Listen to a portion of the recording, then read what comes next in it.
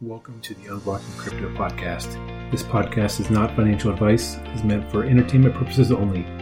These are just the opinions of a couple of rambling wrecks.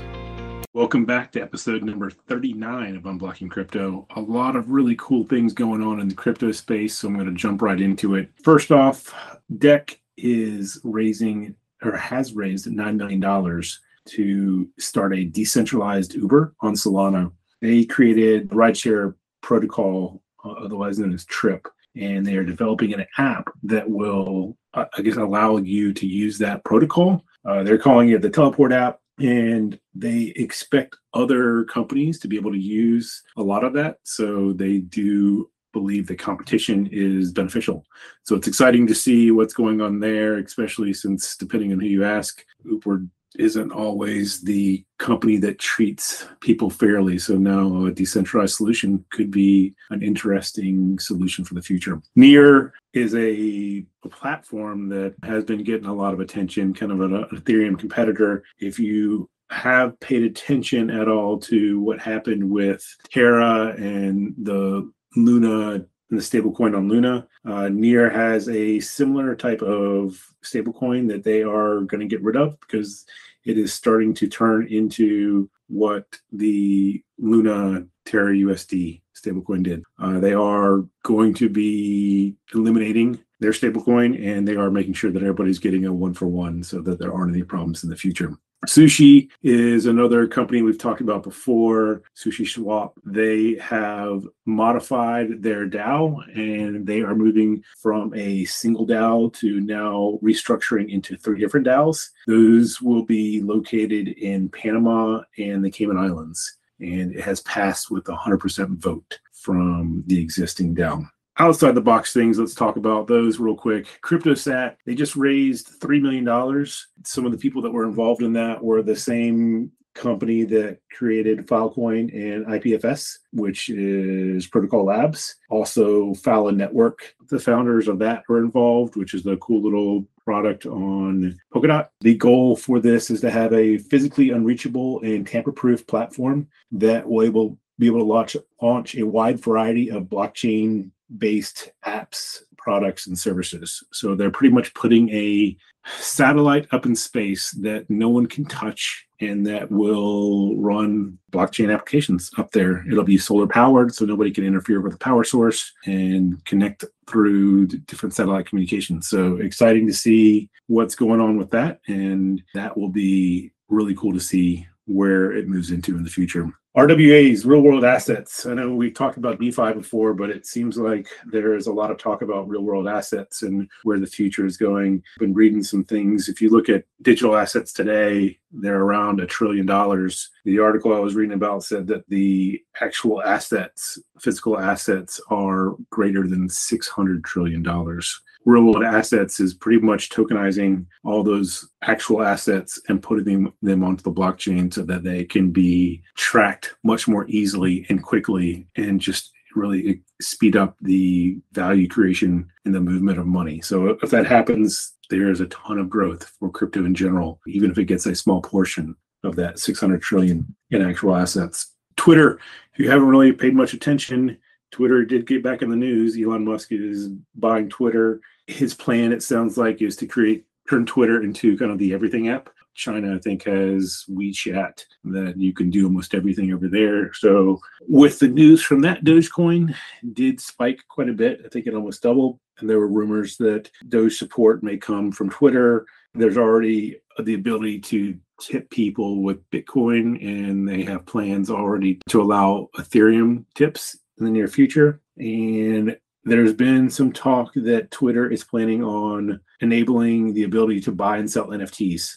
through tweets. It looks like Solana, Flow, Polygon, Tezos, and IMX will be some of the platforms that you're going to be able to do that on. So it'll be exciting to see where things go there. When you start talking about VCs, A16Z, the Andreessen Horowitz crypto fund, if you look at their news in the first half of 2022, they lost about 40% of the value in their funds. What's interesting is they just established their 4th crypto fund in May, which is about a $4.5 billion fund if you add the other three funds to that $4.5 billion, you're now at about $7.6 billion. So they still believe very highly in crypto, and they've even come out and said they're still not phased. Core Scientific may be one of the world's largest Bitcoin miners. They are saying that they have a possibility of filing bankruptcy right now. One of the things that they're blaming on all of this, other than the Bitcoin price being down, is Celsius was a customer of theirs and is not paying their bills. So it's causing some cash flow issues for them. If you haven't paid attention to Glassnode, you can get a lot of free information from Glassnode, but it is a way to kind of go geek out on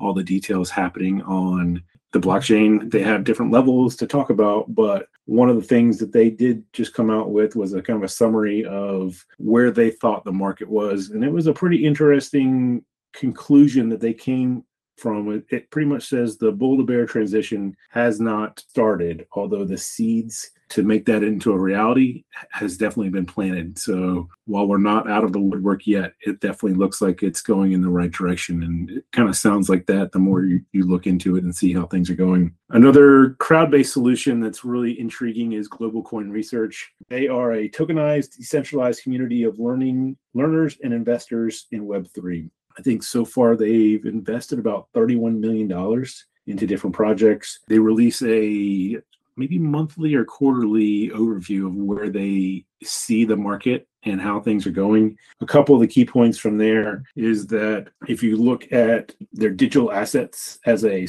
storage of value, the Bank of England just had to take emergency action to increase liquidity and stop the UK government bonds from selling off. So when they did that, that kind of sparked a lot of investors over there in England to sell pounds and euros to buy Bitcoin. So the volume of Bitcoin bought in a day kind of skyrocketed up to about 50,000 Bitcoin in a day, which if you look at a lot of their past, they're typically right around about 5,000 in a day. So I know we don't see a lot of that here in the US yet because the US dollar has been strong, but it definitely scared a lot of people in England with everything going on there. We talked a little bit about the private market and the VCs.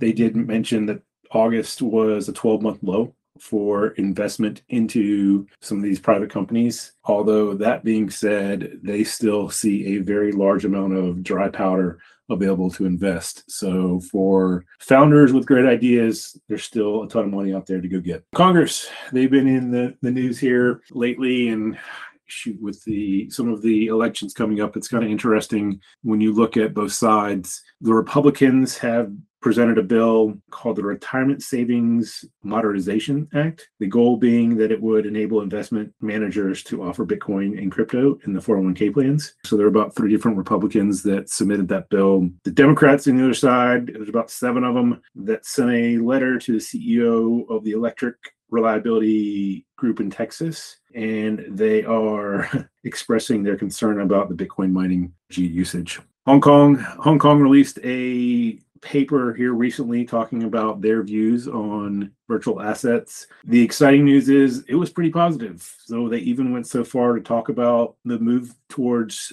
allowing ETFs and NFTs to be tested out in the very near future. Time will tell how that happens. And after some of the negative news from what Singapore is doing, then maybe Hong Kong is hoping more people will come and move back into Hong Kong from that perspective. And then just because I have to include something from the NFT space, Reddit NFTs, I know we talked about that a while ago, but they have gone a little crazy. There was almost an 800% increase in the volume here in the last day-over-day volume here recently. Some of these NFTs some were airdropped for free. Others you could buy for anywhere from $10 to $100 have now skyrocketed. I think the highest one that we've seen has gone for 18 Ethereum, which is about $24,000. And this is all on the Polygon network, which they have said they now have 3 million new wallets just from these Reddit NFTs that were created. So pretty impressive stuff. Exciting news. We'll see what continues to happen.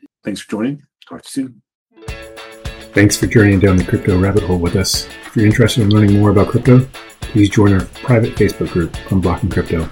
It's a small community discussing new ideas and just asking questions to learn more. Hope to interact with you there.